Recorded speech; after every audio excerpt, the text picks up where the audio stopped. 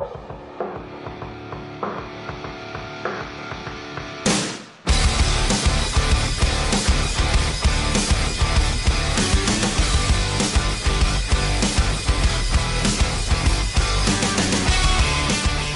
welcome to AFL Tonight, ArenaFan.com's weekly look at everything arena football. I'm your host, Tim Capper, along with the other two gents, Ben Fraternale, he's back. What up? The Stark one, Iron Man himself, John Stark. How are you guys? Doing phenomenal, Tim. Absolutely phenomenal. Just swell. Headed into the playoffs with just the gusto of a soldier, Tim. Oh my God, you're really reaching. But this is it's different though. We're at the end of the regular season. This is nuts. I mean, yes, it's only 12 weeks, but going into it's like a new era for the Arena Football League because we're going into a type of playoffs that we've never had before. And whether it's a one-off or not, I don't know if we would call it could make or break the season. I don't know. There have been so many different things that have been changed this year. And, it's the best. We're just looking for the best we can with the playoffs. Speaking of the regular season, this week we are having GBUs again, good, bad, ugly, but we're basing it off of the regular season, so stay tuned for those.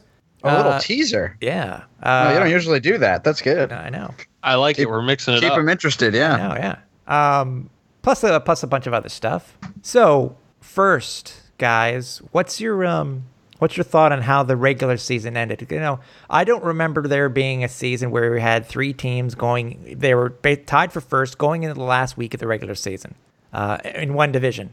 Because, Ben, what was your thought before you went into the action this week? Because it's actually pretty interesting. So what was your thought on it? Yeah, I mean, like I've been saying, I think this season has been a delight in terms of how neck and neck everything has been with 3 of the 4 teams. So this was sort of the perfect ending.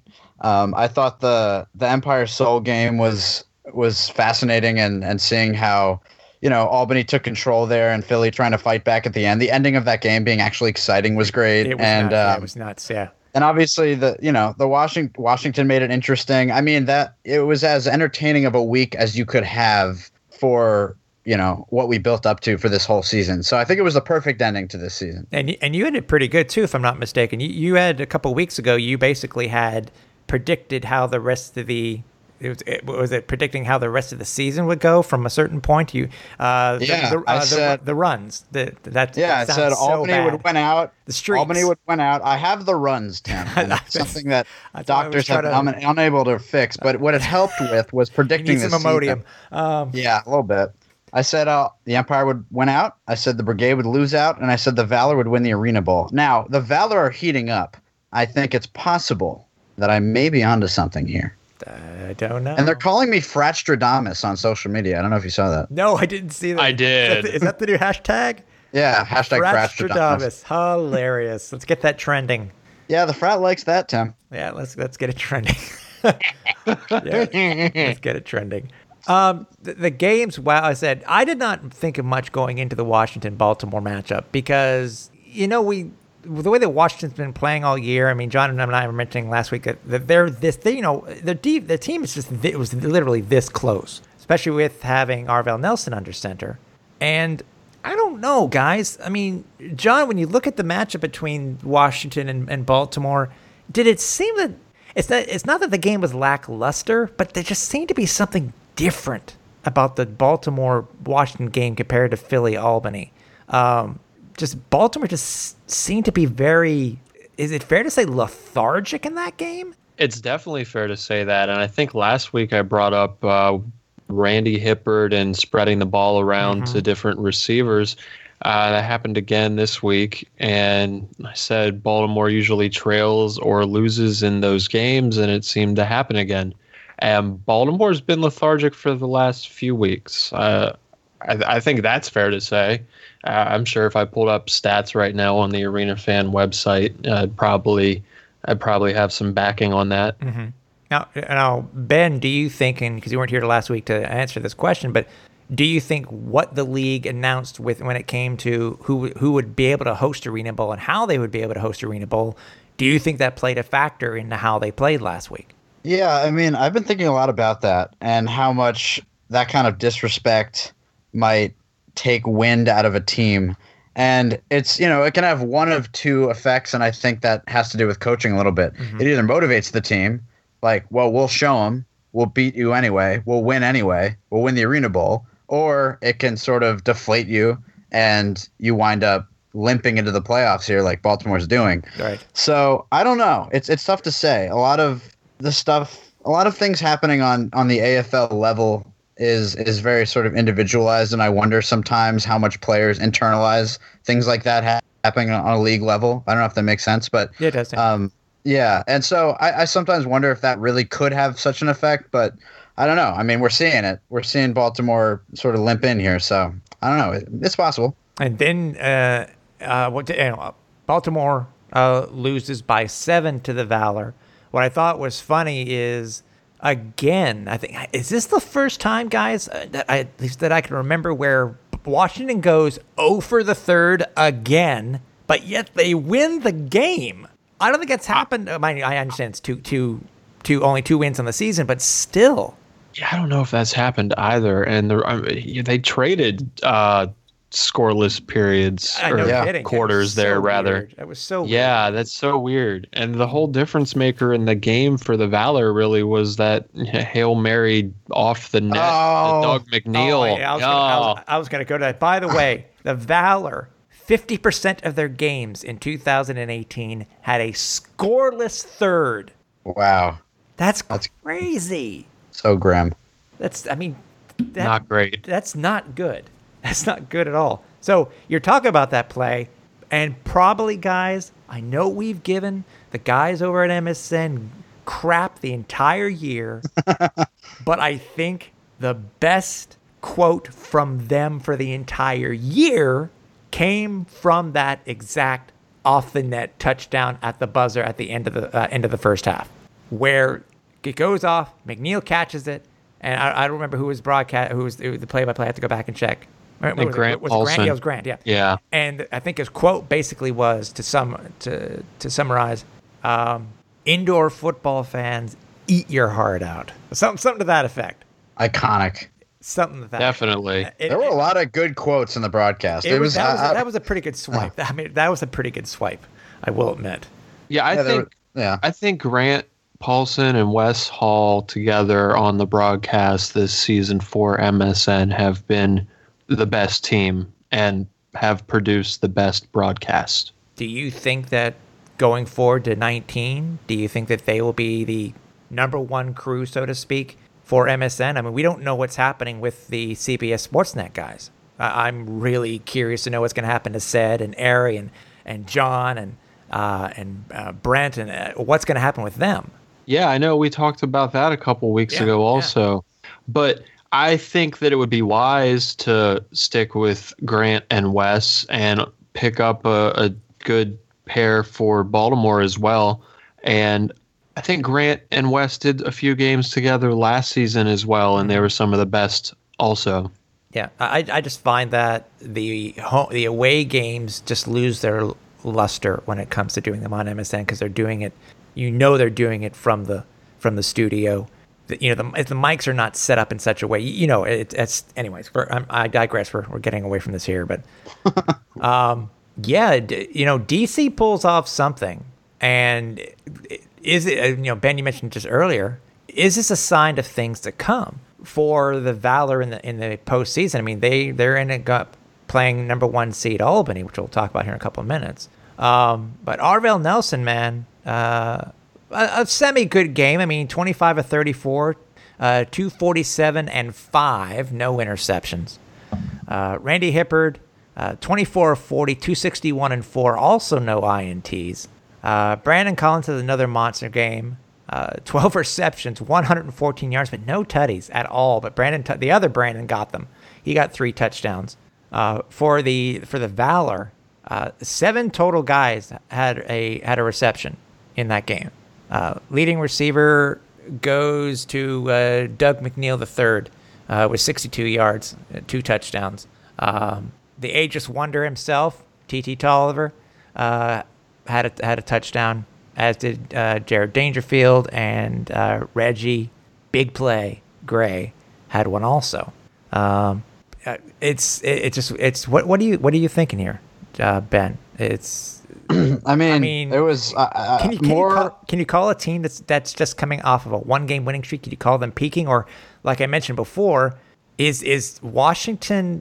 Can Washington be a sleeper? I mean, I think this was a trap game, and I think almost every Valor game is a trap game. It's possible. I mean, their 2 wins are results of weakened teams to me. They sort of caught Baltimore at the perfect time of weakness, and they caught the Soul at the perfect time. And, I don't know. It definitely felt like a different team. And I think momentum is still important, especially when it's a 2-game playoff, especially when you can lose one of those games. There's sort of a, nothing to lose aspect to what the Valor are doing here. They can host the ArenaBowl. It's bizarre, but it's true. Yeah. And, I don't know. It felt like a totally different team to me this week, more so than their last win. I agree with you. Legitimately entertaining to watch, and I have to imagine this bodes well. I mean, I don't know that they'll beat the Empire, but taking this into next week is it was something to see. Yeah, it's a good way to end it. Anything. Yeah, if you take the history, it could be between what the most recent history with Albany and DC. It looks very interesting. Philadelphia traveled to Albany to decide who was going to be the number 1 host. The number 1 seed. And I said this last week, Ben, is that I'm basically sure they're the number 1 seed, but yes, we can say that the Albany Empire were the regular season champion of the Arena Football League. People may laugh, 4 teams, but still. They were the regular season champion.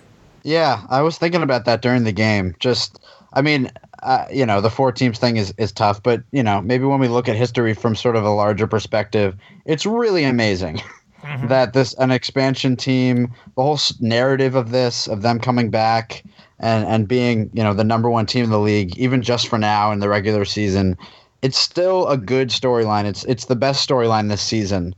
And the fact that these home fans that, have averaged in very high numbers, that have shown up for their team more than anyone else in this league, have been rewarded with consistently good play, incredible football from star AFL players. I mean, it's a feel-good story all around. So I'm glad that it ended this way. I think everybody thought that the game may have been over, hey, John, once the halftime came about. I mean, the score at the time, and I don't know if people were surprised about it, but it was 30-14 for Albany at halftime. Did you think the game was over at that point? No, actually, I didn't, but I didn't know how the rest of the game was going to go, and Philly fought back pretty well. Very close, yeah. I can't recall the last time or at all this season where we had a fourth quarter with 7 touchdowns. That's true. That's a very good point. And I was thinking of the Baltimore game. When was the last time that we had a ball at the net for a touchdown? I was wondering if you had that info, Tim. I'd have to look because, remember, it's not, at least they didn't list it officially as a when they do a net recovery for a touchdown on a kickoff and stuff like that, this was a touchdown pass off the net. Yeah. I think all AFL fans, if you've been around long enough, the one that sticks out the most was the one between LA and Orlando with the Graziani touchdown off the net. Yep. So I remember earlier this season, I think Joe Hills. Or was it Q? It was either Q or Joe Hills had something off the net. Don't remember who, though. And was it a deliberate pass. Hail Mary? It was a pass. Or was it an accident? No, it was a pass to the net. And I remember whichever quarterback gave the interview or whichever wide receiver caught the pass, I do recall the interview and them saying they planned it like that. Oh, okay. I like that. That's old school. Yeah, but this one that we had in Washington with no time on the clock going into halftime was definitely the one. Yeah. Play of the week, I would give that immediately. Yeah, immediately. Yeah. But yeah, I mean, looking at back to the Philly Albany game, it was as you guys have been mentioning, it was one hell of a fourth quarter because. I thought, 14 points, but people need to remember how many points Philly came back to beat Albany a couple weeks ago was 12 points in less than 2 minutes. Yeah. And it came very close because after that weird, why Coach Keefe did not have somebody back. I was just about to say that. Yeah, on that kickoff for the touchdown and that was a net by Romaine. It was perfectly done. It was so unusual. I love pooch kicks. These pooch kicks, which are they're basically punts, but they're not. But because they're onside kicks. What the hell? I'm very surprised Albany did not have somebody back on that. Ben, I mean, when you saw that, Ben, was that basically the same thought? Yeah, I was shocked that I guess they were asking for it because from what I understand, on consecutive onside kick attempts, Albany did not have someone back there. So Clint Dozel was basically reacting to Albany's formation because they showed their hand already once. So he was, why not try it? I mean, it was so unusual, and I loved that we had 2 plays this week that were, like super classic, unusual AFL plays, the off the net and that. Yeah. And the fact that Romaine, recovered it. It was a close one. I mean, Albany had 2 guys in the end zone. But, that was amazing. Yeah, I think the third time, too. I think, didn't we have another bar ball this week? And for the first time off those redesigned nets. We had a ball in the bar. We did also, yeah. Oh, really? We had the missed Kenny Spencer after try that got stuck inside the field. Oh, yeah. Yes. That's old school Reno football there, man. That's classic. It just stuck. Yeah. and I remember, you're right, hearing the reactions like, well, how are they going to get the ball down? Who's retrieving that? You're not. And it's like, the ball's stuck up there. Get the stick. Can't get it out. Again, for these 2 guys, Tommy Grady, which I'm sure is a lead contender for MVP and possibly Offensive Player of the Year, just 8 passes were incomplete. He was 21 of 29, 239 and 8, no picks. Dan Radaball looks very good in his second game back. Doesn't look like he's lost a thing here, guys. 23 of 33, 304, 7 and 1. And John and I were talking about this last week, Ben, is the change in wide receivers and how, with Radaball's back, Money is getting more balls. I mean, 9 receptions, 139 and 1, but Darius Prince again, he was back into the groove after a 1 game of no touchdowns. But 4 touchdowns by Prince. Washer got 1. And for the first time, newest addition, at least in the past couple of weeks, Lonnie Outlaw got a touchdown because he was in there because Washer got hurt for a play. I think he got a stinger or something like that, if I remember correctly. Right. And then Joe Hills extended his streak to 92 regular season games 92 consecutive regular season games with a receiving touchdown, 10 receptions, 106 and 4. Malachi Jones, which for sure has to be the candidate for Rookie of the Year. 6 receptions, 86 yards, 3 touchdowns. Greg Carr finally got into it again. I think that was basically a jump ball in the end zone for Greg Carr. When a guy's that tall, you just throw it to him.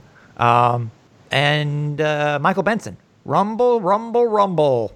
10 rushes, 39 yards, 2 touchdowns. That could be, and it's funny. Really, rushing was not that big of a deal this year in the AFL. Only the amount of yards that were totaled. It looks like Albany's taking advantage of having Michael Benson on in the backfield. John? Yeah, absolutely. Ben, do you agree? Yeah, no. I thought of all the players you listed, there were so many interesting things that were happening this week. I mean, Benson being featured was phenomenal. There's a lot of interesting, usage of running backs and offensive linemen as tight ends this year, as we've seen in the recent years, and that continues, including some fumbles with Washington. But it was really great to see Money back in the fold. Mm-hmm. I thought that was almost heartwarming for me, to see him, muscling players downfield. I mean, that's classic Darius Reynolds. Yes, man. And in football, it's so hard to recover from injuries mid-season, and especially the various injuries he's had, and attempting to play week to week still. And you often wonder, can a player ever fully recover during a season trying to do that? And this game, to me, more than any other, really felt like Money actually being back. Yeah. Like I really felt his presence this week. And when you see him and Prince together, you really feel the threat that Philly had last year with those two guys in the playoffs. And so you see going into the playoffs, where that comes in. And then Greg Carr, amazing special teams performance. Wow. Yeah. Yeah. I mean, he had multiple recoveries. Again, when you're 6'3", just put him out there, and he should be able to get the ball. Should be able to get the ball. Yeah. He's 6'6". Is it 6'6"? Yeah, he's taller than me. I feel short around him. There's not a whole lot of guys in the league I feel short around, but he's definitely one of them. I about to say I usually feel short around all football players, and I'm sure Ben always having to bring a stepladder is not much of a help, is it? Yeah, except with Brandon Tompkins. Yeah, or TT. Yeah. We're pretty close. Yeah. By the way, actually, go ahead, John. Yeah, I was gonna say actually, Tim. Earlier last week, I think you said that one of the difference makers in this Albany game was going to be Michael Benson. Yep. And he had the first score of the game, and he had the last score of the first half. Yeah, he was primarily in the first half. Yeah, you're right. Yep. Hills was more the go-to guy in the second. Yep. By the way, what's your guys' thoughts on possible defensive player of the year Terrence Smith doing returns for the Empire? Smith or Moore? Sorry, wrong. Not more, but sorry. With Terrence Smith being switched out, that's being switched out to do the return from stuff instead of Varma, instead of Jordan Williams. Jordan Williams was leading the team when it came to returns. Same thing with Colin Taylor. This has been a really strange year for returns to me. I don't know why, but it's been just a lot less of an impact than I don't know if you guys agree with me, but in previous years, the return was a serious threat in every game, in every kickoff. And this year, I don't know, it just feels less to me like that has been, I don't know whether coverages have improved because every team is full of all-stars or something, but I feel like kickoffs have been a lot less impactful than previous years. We've only had, I think, Baltimore's was the only team that had at least one. They had 2 kick return for touchdowns. That is crazy. That's so low. I think it's Baltimore. I'm checking the stats right now as we speak. So, but I think Baltimore was the only one. That's team. Bizarre to me. Yeah, Washington. Check the last Washington stats there. Washington had 1. Chris Duval. So there was a grand total. Okay. Grand total of 3. Wow. Wow. Crazy. Yeah. So with the Albany win, Albany clinches the overall number 1 seed. Baltimore gets 2, Philly gets 3, DC gets 4, and we will talk about the playoff series. It's the best way of describing it, right, guys? Playoff series coming up over the next 2 weeks. But first, league news, guys. The Arena Football League unveiled the ArenaBowl 31 logo, and it was done so, as I said to me, quietly over on their Facebook page. And usually we get at least some sort of pomp and circumstance when they release these type of things. And I think for the first time, for at least for me, guys, I was okay with the logo, but rather than looking at that, I thought of some other things immediately. I want to know your thoughts. I mean, Ben, John, you can go to Arena Fan and you can see the entire history of what the logos look like from the early, I'll call them grade school logos. 1 through 5. When number 5 was the number 5, had a number 5 built into it, and so on and so on. John, what was your first thought when you saw the logo? I didn't mind it. I actually like it. I will say though, I was displeased with the way it was announced, or the lack thereof announcement. Ben? Well, as a graphic designer and someone who works with designers every day, we do a lot of stuff like this, and I'm always so scrutinous of the AFL's design. Oh yeah, me too. Yeah, and but the I'm social not a designer, media. but I did stay at Holiday Inn. Yeah, obviously you stayed at a Holiday Inn, so you know a ton about this. Yeah. The social media stuff with the AFL has been bad for a while in terms of templates and things like that, but the ArenaBowl logo has always sort of been good. Like, it's the thing that maybe they paid money for, or they put thought into, or they hired out for. Last year's was okay. Every year before that really felt like a real effort was made to hire a design company. And And this year is the first. The one for the Kiss, by the way, that was done in house. The Predators did that in house. Really? Yep. Wow. We actually did an interview with the person here on AFL Tonight, so you could go back in our archives over at Google Play Music, iTunes. And, sick plug. Yeah. And it's, wait, which Arena Bowl was that? Was that 25? Was it 25? Was it what was that? No, it wasn't 25. You're making me look. Damn you! I apologize for making you look. I'll move on. Yeah. So, but the logo to me is the first that really shows a lack of effort. 26. Okay. It's not immediately offensive to me, but it's definitely a step down from what the league's done in the past. And ironically, the NFL, which has a limited budget to create logos, has created a single template for their Super Bowl logos, and maybe the Arena Bowl should do that. I'm glad you brought that up, and that's one thing I was going to mention. Now, by the way, the first thing that I saw when I looked at it, a couple things stood out. First and foremost, and John, I don't know how you didn't notice it, is that, guys, do you know with the Valor logo and you have that small ball that's at the bottom of the Valor logo? That's the damn same ball. They just recolored it. Oh, wow. That's the exact same ball. Yeah. That's like psycho. So I think we... Oh, no. I think we now know where it looks like it's possible. We haven't had any confirmation that it may have been done in-house with them. It still doesn't really look like it's up to snuff for Monumental. Like, Monumental I agree really with that. clean marketing materials. I agree. And this doesn't even really look like that. Yeah, but it's... I mean, they may have been able to use the ball as a template, but still... And also the other thing, and sure, Ben, this probably drives you bonkers, was why do you put red text on a blue background with nothing outlining it? Yeah, that's definitely a cardinal sin of graphic design. Mm-hmm. And honestly, the font of the XXXI is... That I don't mind, because I noticed something weird, and I don't know if you noticed it. Each of the little lines within those first the three X's are different. And that just popped out in my head last night when I was looking at it. So you like that? I was like, I came about it the wrong way. I was talking to somebody. It's like, I really don't like the lines because it is this, and I was like, and then it was like one of those moments, like, oh, that's what they did. It's, one from the top, one in the middle, then one from the bottom, that type of thing. So I like the font. I actually do like that font. It's because I think it gives it a little bit of character. It sort of pulls away from the fact that the damn AFL shield doesn't have AFL above it. Yeah.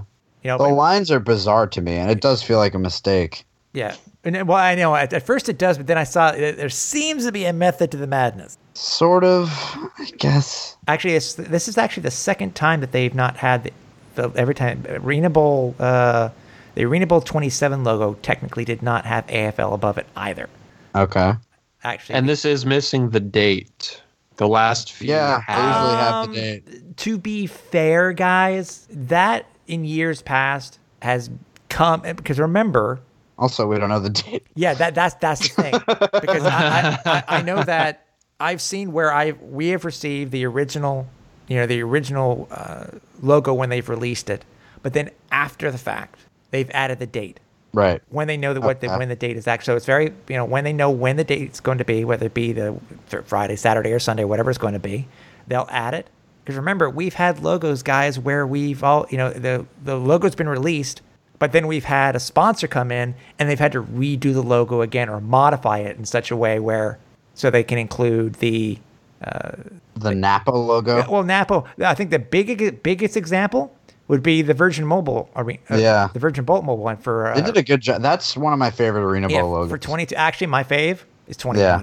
I love 21.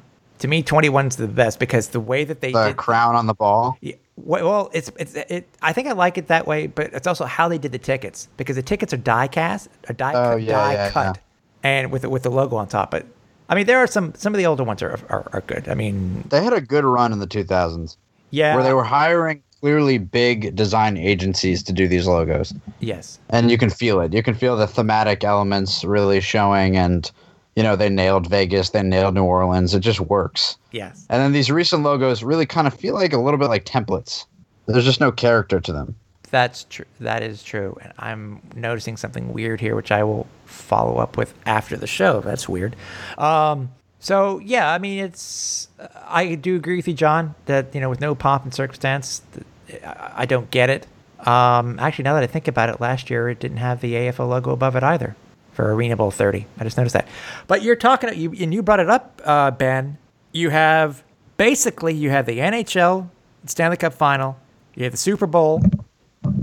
You have the Grey Cup that basically used the exact same template with slight modifications, city, location, etc., especially for the NFL and the CFL.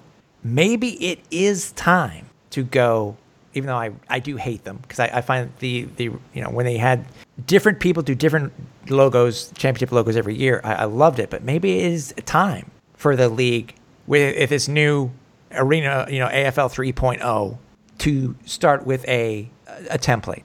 Yeah.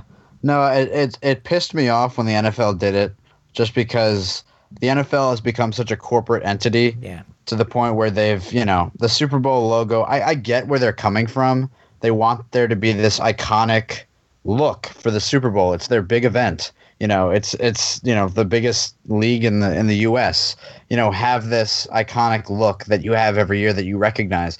But it took so much fun and character out of the interesting ways they were interpreting the host cities and all the different logo packages they were doing every year, and it just added a flavor to the event. And to me, it's like, okay, the AFL should be able to take that character that the NFL's dropped off and continue running with it. That's what the AFL should be able to do, is do the fun things the NFL doesn't do anymore, whether it's celebrations, having fun for your championship, whatever it is. But the AFL, unfortunately, I don't think has the resources to fund that sort of look every year. And so maybe if they put just a little bit of money into a consistent brand, it might just be a professional look that they need, so that they don't have to lean into this sort of template look that they're going with this year and sort of have for a couple of years here. I think just put the money into it, create a new one, because I know there are some. I think there's an indoor league, I think, that uses the template now for the championship logo. Yeah. I mean, use something with the with the Foster Trophy. Yeah, for sure. Do something like that, and I will understand. I mean, you talk about it. The only thing that's really gets any look, Ben, when it comes to the logos is for the NFL is the hosting. I know committees, and those are always so fun. Yeah, yeah. So I mean, John, are you a logo guy? Does it really matter if the league went that route, or is it something that you look forward to every year when you get to see whatever league it is? Same thing. World Series is a different one every year. What's your thought when it comes to that type of thing? Well, I've done graphic design in the past, so I am a logo guy. And I think that the league should commit to hiring a graphic designer or group of designers so that they can have a better marketing, better advertising, better image, better products, so that they stop using templates, so that we stop having graphics that look like they were done in Photoshop from 2003. MS Paint. Well, not. I don't want to be that harsh, but it's I've seen it's some good stuff in MS Paint, I will admit. But yeah, sure. I think they need to make a commitment. It's not some massive expense. We're not talking about needing to make thousands of logos here or thousands of images or mock-ups. Just for what the actual league itself puts out every season on social media, we're maybe talking 15 or 20 necessary projects, maybe a budget of $10,000. Right. Yeah, I think it would help the image. Maybe more teams. Maybe they'll think about doing it again. I don't know. Maybe, yeah. But that's a question mark, which we hope to have some news. I would hope over the next 3 weeks. I would hope so. Next 4 weeks. There's a funny footnote to this discussion is that this is a little bit niche and nerdy, but I'm on this social media website called Dribble. It's like the designer's Dribble. Okay. Or sorry, the designer's social media. So everyone posts work in progress art, and everyone gives each other feedback. It's so cool. It's really like the top designers are on this. And every time I look up All-Star Game logos, the AFL comes up because the designers that made the AFL's logos in the past are on here. So and it kind of breaks my heart a little bit because I see the enthusiasm that went behind the thought processes that went behind the previous ArenaBowl logos, these designers posting this stuff. Yeah. And that's not happening with the current things. And by the way, you can check out the foundry and the design company that made the Valor and Brigade logos are on here. And there's like comments and stuff talking about like the work in progress designs. It's very cool. I've seen some of it. Yeah. It's really, really cool. I love seeing that type of stuff. It's like when the league originally switched over to the ball that had the stripes, the white, the white, the tan and the white and the stripes. And they had, there's a story on the local TV, and during the program, they showed some of the original protos for what the ball could have looked like. I love that type of stuff. Yeah. I love that type of stuff. So, no, I agree. I mean, it's maybe, it's something that I would hope the league would look at, because you know what? It's getting more eyes out there to see the design process. It's like what New Zealand baseball did this year. They did an open series of them designing their new logo for their baseball team. So, what do you mean by that? What do I mean by that? What do you mean an open series? Like they had people. Well, to give a quick plug to Chris Creamer over at sportslogos.net. He was the site where what they did is it was like different blogs. So it was the designer and New Zealand baseball, and they went through all the different prototypes, drawings, etc., from start to finish on how they came up with their new identity. Oh, yeah, that's so cool. I love seeing that sort of process and the build and all that. Yeah. So, I mean, we're really going off topic, but we're kind of on topic here. But, yeah, I mean, I think that would be cool for the league to do it, but it's just a matter of when the league decides to do it, because it makes me wonder, when it came to the other ArenaBowl logos, how much in advance they actually were able to do it, because if it was at a neutral site, but then again, it shouldn't matter anyways. Yeah. Even if you're not at a neutral site. So, it is what it is. It is what it is. So don't forget, you can see us everywhere on social media. We did mention where you can find the podcast earlier in the show, but if you want to head to our other social locations, you can do so. You can go over to Twitter, to Facebook. Yeah, those are /ArenaFan. You can head over to our YouTube page, which is ArenaFan Online, and you can also head over to Instagram, which is /ArenaFan. And we're hoping to be able to, with the playoffs coming about and us being at some of these playoff games, using John and Ben's ability when it comes to shooting stuff, and me up in the press box, hopefully can be able to get some information and some great pictures during this playoff series run. Have any questions, though, comments, concerns? Email us at tim.capper@arenafan.com, and I will make sure that I get any of the questions out, and we try to answer them, and I'll make sure that the boys get them too, if you want to send them an email. But you can also head over to the message boards too. Now, we're coming up to that point now, guys, and we really appreciate all the feedback and questions and comments that we've received from you guys during the season. And please, even though it is the postseason, please keep it up. We want to know what you guys think. We do have a question this week, and then we're going to our special Good, Bad, Uglies from John, Ben, and myself. But the question this week, guys, comes from Michael Felcher. He's given us a few questions this week. And he says to us, guys, if the ArenaBowl comes down to the battle of the Ron Jaworski group teams, we already know Albany would host the game. Who is Jaws rooting for? A win by the Empire would be great to continue to build the fan base and help pack the building for years in the future. Or 3 straight ArenaBowl will help solidify Dan Rodabaugh and Clint Dozell as a dynasty team. Of course, I'm a Philadelphia Soul fan and I want them to win, but I was only playing devil's advocate. Thanks, guys, for a great podcast. And this one's easy to me. This one's easy to me too. Yeah, I think it's obviously Albany. I think Ron Jaworski, as a ambassador for the Arena Football League, if he's going out there to potential investors and saying, look at what we've got here, he can show you what an expansion franchise can be in its first season. Yeah. And if it's an Arena Bowl winning team that has an incredible fan base that is packing the house every week, I mean, that's an amazing advertisement for business. And for the Soul to be winning every year is a little bit of the opposite. It's like here we've got a small league with very few teams, with one team winning every year. Well, that's not a very good ad. You went from Arizona to Philly.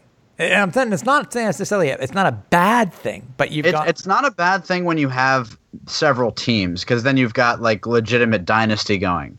If you have the Soul winning every year with very few teams, it starts to feel a little cheap, and you don't want your product to feel cheap. So I think Albany winning is the best thing for Jaworski's advertising of the league. Yeah. John? Yeah, I could not have said that better. So thanks, Ben. You got it, my man. Actually, it's funny. The way I was going to put it, my answer was going to be, who's Jaws rooting for? The Arena Football League. That's also a good point. Exactly. Yeah, but I mean, and I know, God, I mean, Albany could possibly, and I'm not trying to look ahead, but if Albany does go on to the championship, they will have done something that very few true expansion clubs in the Arena Football League history have done, which has gone to the championship game. So, right. Yeah. Especially far into the league's history. Yeah. You know, there's a difference between now and the 90s, where so much has been established. Yeah. So it's, to me, I think that's it could be a huge plus. And like last year, I would hope that we, sooner or later, when it comes to Jaws and because he's on the executive committee, that we'll hear something very shortly. Again, I'm reiterating again, please, expansion.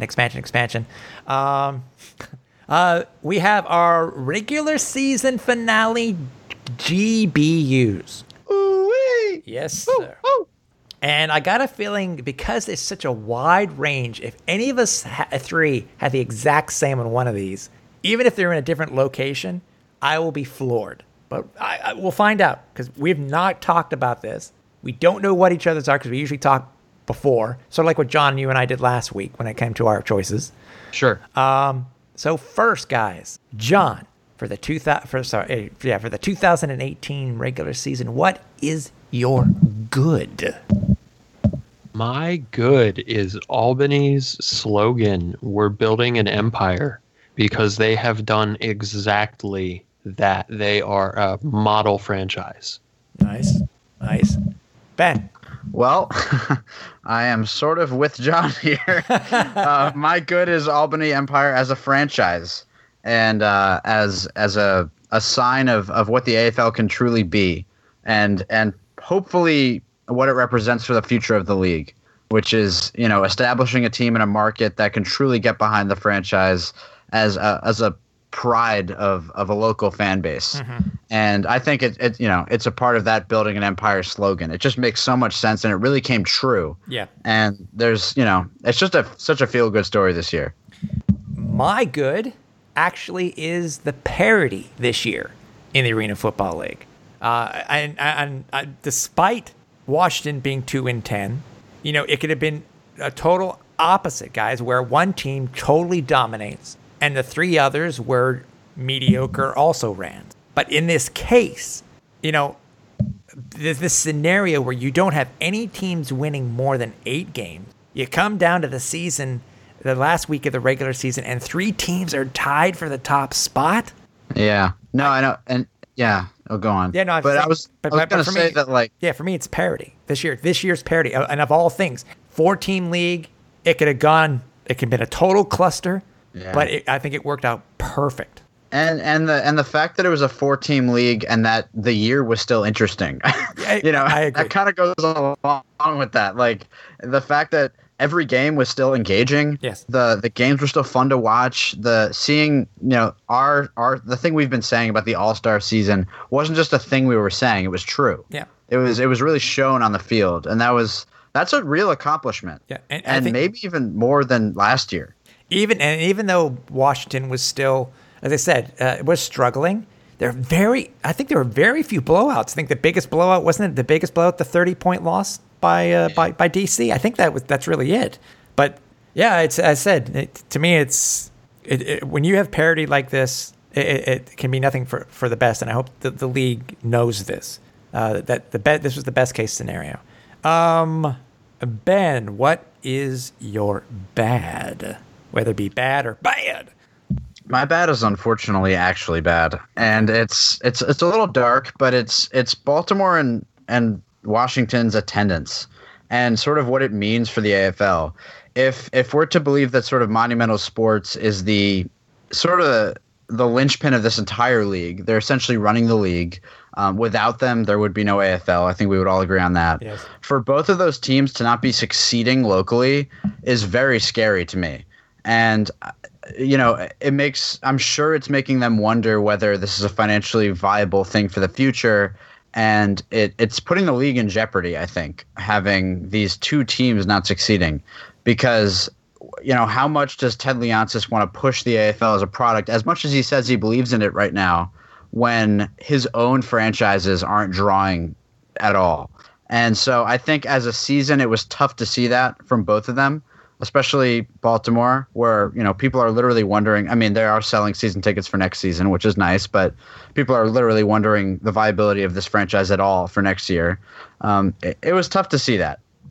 I understand, but my thought would be is that and I understand how DC started off, excuse me, when it came to the quarterback situation. Unfortunately, they went through it again. Maybe if Arvell had been there the entire year, as we saw how much DC improved with the head coaching change, Arvell coming in, the main thing with DC, you can just imagine how good this team may have been. They need to start winning. Either way, if your team is not winning, they're not competitive, you're not going to draw. And unfortunately, when you have a cavernous place like where DC plays, it makes a heck of a difference. But, I mean, I agree. I mean, John, what was your bad? Well, my bad was actually a bad. Nice. And I'm going to give that to Malachi Jones on the season for 34 touchdowns. And not just him, but his whole family. We were talking about it earlier today. They're all over the place. His older brother's in the NFL, his younger brother's in AA professional baseball for the MLB. Dude, that's cool. Yeah. And a stable, man. They got a stable of athletes. Oh goodness, they do. And Malachi has just had the most breakout season out of any player in the league. So he gets my bad. My bad is going to the league for removing the 1 minute timing rules. It was one of the worst things that the league could have done, in my opinion. And I'm sure everybody's heard me talk about it, whether it be on social media or on the program. If it wasn't such a big deal, nobody would be talking about it, guys. But you have Sed Bonner talking about it on the broadcast. You got Ari talking about it on the broadcast. People have mentioned it. Old schoolers have mentioned it. Hopefully this is a one-off. Hopefully they will listen to our suggestions or get our feedback and make modifications. I understand the league wants to try to get these games to be within 215, 230, but they also have to understand that it doesn't necessarily mean changing the 1 minute timing rules can make this game better, because as you've seen, when you have these teams scoring in the 60s each, these games are going to go past 230 with no problem. So again, dropping it completely took away from the game. It took away strategy from the game. Make modifications. I've mentioned it in weeks past on how it could be done, because other leagues have made modifications to what summarily were AFL rules for the 1 minute timing rules. You need to keep it. That's what it was. John, what is your ugly for the year? So my ugly for the year actually is going to take a page out of Ben's book for his bad, and that's going to go to the lack of support from the DMV for both the Valor and the Brigade. The fan support is not there. And I'm not even just talking about the attendance at the games themselves. For instance, Baltimore and Washington each have like 5, 10, 15, 20,000 followers on their social media, Twitter, Instagram, Facebook. You know, they have lots of likes and lots of people following. And then when I see a post or a game recap or a photo or something, anything at all, 7, 8, 10 likes max. Why are we only seeing 1% of the people supporting this team? Why is this happening? So that's my ugly. I'm calling out the fans. Ben? That's good. My ugly is sort of hearkening back to our previous conversations, the AFL's marketing and just continuing this trend of producing amateur content on social media, which has proven to be the most important platform to be fostering interest among a fan base. When you're putting out content that literally is ugly, it reflects poorly on the entire organization. The Monumental Sports produces good stuff. Their marketing stuff is good. The fact that they haven't been able to port that over to the league as a whole, even just as a helping hand, get someone on your team on it. The AFL just keeps putting out stuff that looks amateur, and it breaks my heart every time I see one of their posts. It's just, come on, someone just step in here. Wow, it seems we're going along the same lines for our ugly. My ugly is how I feel that some of the pre and post game coverage has been done, not necessarily from the teams, but from the league in general. I just find sometimes that, again, a lot of the stuff is lacking, like you guys said. There was content on the league website last year. It needs to be more than just, yes, the new vision stuff. I understand that, but I just find that sometimes the releases just seem to be, and I understand they can be just a recap of the game itself. But to me, through the years, I've learned that maybe you need to put in a quote from a player or from the coach or something like that to give to give it a little bit more substance, so people will want to be able to read it. As you said, give the likes, retweets, etc. So and I understand, some of the guys, it may be just a 1-year thing. I do know that there was a lot of turnover in the when it came to the media directors this year for a lot of the teams. Great job, but I think it's just a matter of being able to improve it and allow us to revisit the games through your writing. It doesn't necessarily doesn't necessarily need to be. And I just don't like how Monumental did their pregame stuff. Not a single pregame release from either of these teams. A lot of them are just blurbs. I just wish, more substance. That's all I'm asking for, is have a little bit more substance in your releases next year. So it seems that we're along the lines of the same thing for our uglies, guys. We didn't say the same thing, but we said the same thing. Yeah. Yeah, we did. We did. So, all right. We were going back and forth on how we were actually going to talk about this. Do we call it the first week of the playoffs? Do we call it the playoffs? Do we call it the postseason? You're a stats guy. No, you can't call it the postseason, because when it comes to stats, it's the playoffs first and then it's the championship.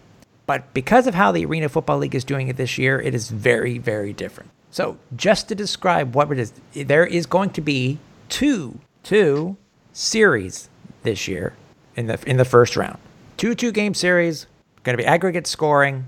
We're hoping for the best, right, guys? We would love to see some overtime games, because it makes me wonder what when it comes to play, would a Clint Dozel, just based on what the score is and knowing that they have to play again, will it change a play on how he would call a play? Will he go for that? Will he call for that 4th down try? Or guys, do you think? We'll start off with this. Do you see in this playoff series that we're going to see more field goal attempts, just based on that fact that we're having two games, 2 total, point series? What do you think? Do you agree or no, John? I don't know. I think scoring. Remember, scoring really is a premium. You have to score Sure, you do. You can lose game 1, but that's why I'm thinking that there will be more field goal attempts. If you're close, you're within 10 yards, I see more field goal attempts, especially when you got Mark Lewis, Kenny Spencer, all the kickers. You got great kickers. Right. You have more incentive to take points where they are. Exactly. And not only field goals, but 2-point conversions. I mean, we might see a lot of interesting things here. Yeah, you know what? 2-point conversions, I'd actually put those below. I would put those at a less... just because the odds that you're... A lower percentage. Yeah. A lower percentage. Now, mind you, if you're in Albany and you're able to use a Michael Benson or a Malachi Jones... So maybe you grab those points when you can. I mean, it is an interesting point for the first game. Yes. It's interesting because the first game is going to set up so much in how you approach game 2. Game 1 is really that game where you might see a lot of weird little things popping up where a team is just trying to grab points here and there where they can. Because in game 2, you know exactly what you need to do. You got to win. Right. So then let's think about this, the 1-minute timing rule at the end of the first game. Good point. Nice, John. Nice. Yeah. What are we going to see happen there? You may see teams not trying to run out the clock and maybe trying to score additional points, early on. We see a lot of, and this is what, the 1-minute timing rule has changed significantly, is players diving at like the 5-yard line. And maybe we won't see that. Or we probably will, to be honest, in game 2 for sure. But in game 1, we might see people trying to just score when you can. Speed up the game as fast as you can. And we may see more action in those final minutes. Do you see scoring being up, or do you see scoring being up or down when it comes to the series? I mean, if you were to look at this, by the numbers, would week 1, do you think you're going to see a higher average of points in week 1 or a lower average in week 1 compared to week 2? Because there's still be even though they've played each other so much this year, there's still going to be a feeling out. You know what I mean? Yeah, I think in week 1 you're going to see the classic sort of gun show, classic AFL style, just like tons of bombs down the field, just going for it because you have that second game, which is so uncommon in a playoff structure for sports. Just knowing you have that first game to try to go for it. Yeah. And especially if you're a Washington Valor. And even for the Brigade, to be honest, I mean, going against the Soul, you want to electrify the field. You want to put up as many points as you can immediately, knowing that actually matters in the second game. And the second game might have lower scoring as a result of that, but the first week we might see just like a ton of, a gun show. I think that's a great possibility.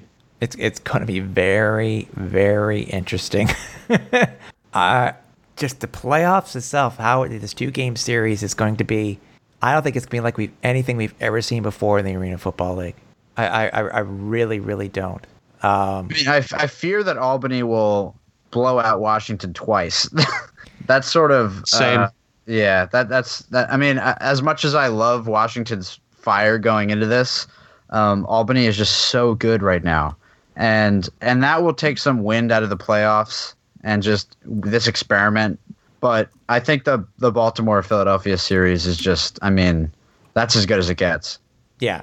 No, I completely get what you're saying. This will be the first time in pro football, guys, since 1986 that we are going to have a 2-game combined score playoff series. Last happened, again, in November of 1986 in the CFL. So it's not something that's uncommon. It's just been such a long time since we've actually seen it. And what's funny, too, guys, is that how the betting community is looking at these 2 games. I know we haven't talked about specifics, but for Albany in the first game, 5 dimes is Albany favored by 10 points with an over-under of 96. For the Baltimore-Philadelphia game, they're actually giving Philadelphia the edge at -3 with an over-under of 99. So it makes me wonder how much that this can change going into next week too, depending on what happens. Because again, this is uncharted waters for the AFL. Yeah, it's a little awkward even. It really is. I agree. Now Now, talking about the series themselves, since we're talking about the series, I know, Ben, you just made a comment, but if you were to choose each of these two series, because already I know that the choices I made earlier in the year, who was going to make it to the Arena Bowl, my choices, one of my teams, both the teams are there, so it still could happen. No, it couldn't. No, it couldn't actually, because they're playing in the first round. So who do you see, Ben, as winning the two series and advancing to Arena Bowl? Well, I want to go Albany, Philly. I think that would be the most dynamic matchup. I mean, I love Baltimore this year, but just the big fight feel to having the brothers fighting in the end. I mean, there's nothing else like that. But in my heart of hearts, in my Fratstradamus of hearts, I gotta go Valor. Wow. Taking it all. You're nuts. I mean, I have to, I have to put that down on an official recording, because if it happens, Twitter's going to blow up. Well, as I said, Washington's gotten better. They've got heat. They've gotten better. So John, what about you? Each of these two series, who do you see advancing to the Arena Bowl? Albany and Philly. Yeah. I do, just statistically and based off of what we've seen develop over the season, the degradation of Baltimore over the last few weeks, and the instability of Washington throughout each game they play. If the quarters and penalties don't go a specific way for Washington, they might be SOL. Yeah, so, third quarter will be huge in this 2-game series for against Albany, yes, for sure. And like one of you said earlier, they got this recent win, and Baltimore's been on the downswing, so they took advantage of that. I mean, Albany's played. I think Albany will advance. I think both Baltimore and Philly would be a great series, considering how well that these two teams played each other this year. Yeah. But I think to myself, I would give Philly a slight edge. I think my last question to you guys, like I said, I got one more stat here that I looked at that I'm going to put out there. Not saying which one specifically, but do you see there being a sweep in either the two series?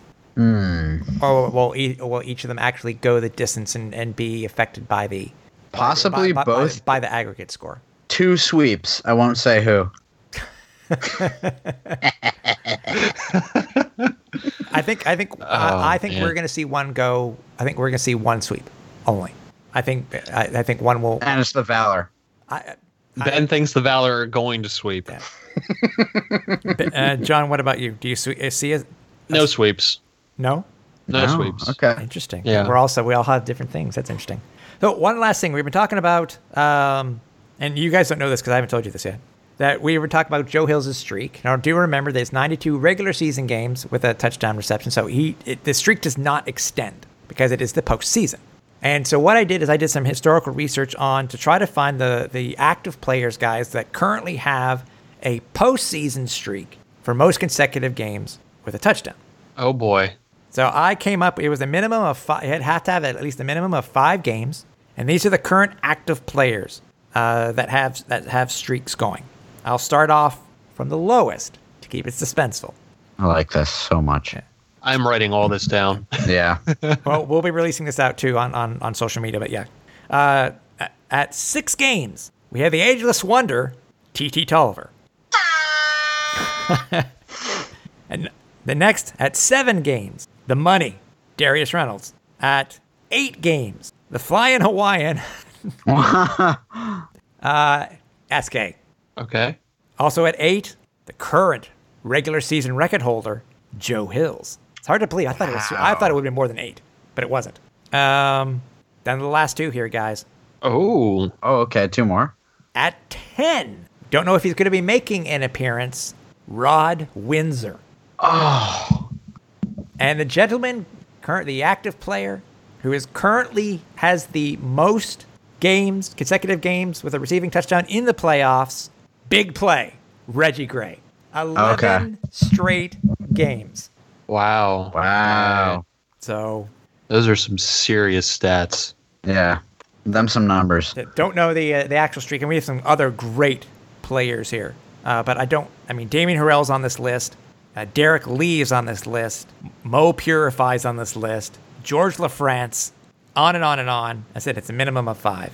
But if I can figure out who the top guy is, then we'll make sure that we release that out. So, interesting. I said this will be going out on social media. Something else tomorrow. Something else is going out on social media tomorrow, but I'll put it out. So, guys, remember, all games, by the way, will be on CBS Sports Network. They will not be streamed. And also for both games, I don't know if it's going to be the same crew for both games, but at least for this weekend, Sed Bonner will be doing color on both games. I did not ask him who's going to be the play-by-play guy, but I'm sure it's going to John Meadaparo will be in there somewhere. Brent Stover may be there somewhere, or other people within the crew itself. Who did I forget? I feel bad forgetting the names. I've left one out. No help? Thanks, guys. Did you miss? Did you say Ari? Oh, Ari, I don't know because right now Ari's away. Oh, I know he is, but who knows? We still have a couple more days. Yeah. But there's still one more who would be in the booth with Sed. God, what is his name? He did the game just recently too. Brent Stover? Did I say Brent Stover? I think there's one more, isn't there? This is Radio Gold. Yeah, Radio Gold. So yeah. I'll miss the rabid comment section on the streams. Have you guys been watching those? It's actually kind of nice to see people fighting in comments for the AFL. To be fair, I swipe left. I swipe right. You like it all? I get rid of. No, when it comes to the thing to get rid of them, you swipe. You swipe right on life, Tim, and I respect that. Yeah. But it is interesting to see people, old school discussing the AFL live as games happen. Yeah, that's good. Okay. It is cool, even though most of it is arguing. It's still cool to see people care that much. It's nice. Yeah. And real quickly before we go, just a shout out again, Ben. If anybody wants to go see your newest 50-yard short, where do they go to see that? With as I said, the ageless wonder, TT Tolliver. Yes, head on over to Vimeo.com, search 50-yard shorts, just a number. That's what it's called, just a number. And please check it out. The story of TT Tolliver, he's really the GOAT of this league. Every player respects the hell out of him, and it's been an awesome release having his story out there. And, it's such an interesting career. But to have this guy who's been in the midst of almost every era of the AFL's history still active is unbelievable. The oldest position player in the professional football right now. So go check it out. It's been great so far. Cool. Great. And it's been received very well, right? Yeah. It was great because, I was telling you guys off air, TT's not on social media. He's sort of past that. He's from a previous generation. And so in releasing something like this, you often rely on generation. Christ, I'm older than TT. Yeah, you're in TT's generation. But you're active on social, Yeah. We kept you honest, but with these you often rely on the players to sort of push it. That's what keeps it going. Mm-hmm. And so I was a little bit nervous when I released this, knowing TT wasn't available to really push it anywhere, but so many players look up to him and just instantly pushed it around as like, this is the guy that, meant a lot to me in my AFL career. And that was really nice to see. And so it got sent around. So the reaction has been really nice. That's good to hear. And I know maybe jumping the gun, but anything in your head for the future besides, are you doing ArenaBowl? Are you doing something else? I've been thinking a lot about how to approach the ArenaBowl, and the thing I've been doing this year differently than previous years is obviously doing these narrative documentaries that have a lot more to them than the game films. But with the ArenaBowl this year, I kind of like the idea of doing another game film that I haven't done all season. Nice. And covering it the way I did last year, where you sort of build up to the game, you recap the season, and you just give this sort of straight story about how the game went and just capture the game itself. And so I think I'm going to do that again this year. So I'm kind of pumped about that. Nice. If you want to follow Ben and his what he may be coming up, you can follow him on Twitter at Ben Francinelli. And also, I think there's one for your. Is there one for your Mostly just Instagram for 50-yard dash, which is 50-yard dash film. Yep. So give that a follow. Yeah. And cannot forget, by the way, with John too. I cannot forget you. Follow John too on social media at 553. That's the number 550 and then the number 3 for his pictures that he will be shooting over the next couple of weeks. We're looking forward to what you do, John, and I love seeing your photos. You do a great job. Well, I appreciate it, and I'm sure for the Arena Bowl, Ben and I will be teaming up again a little bit. Nice. Oh, hot collab. Yes. Yeah. I think, if everything goes according to plan, we're going to be collabing quite a bit over the playoffs and Arena Bowl too. But stay tuned to Arena Fan for all the news there. So, guys, enjoy the games. It's a new era. It's something different, man. It really is. So, for everybody here at AFL Tonight, for Ben, for Denali, for John Stark, I'm Tim Capper. Watch the rebound off the nets.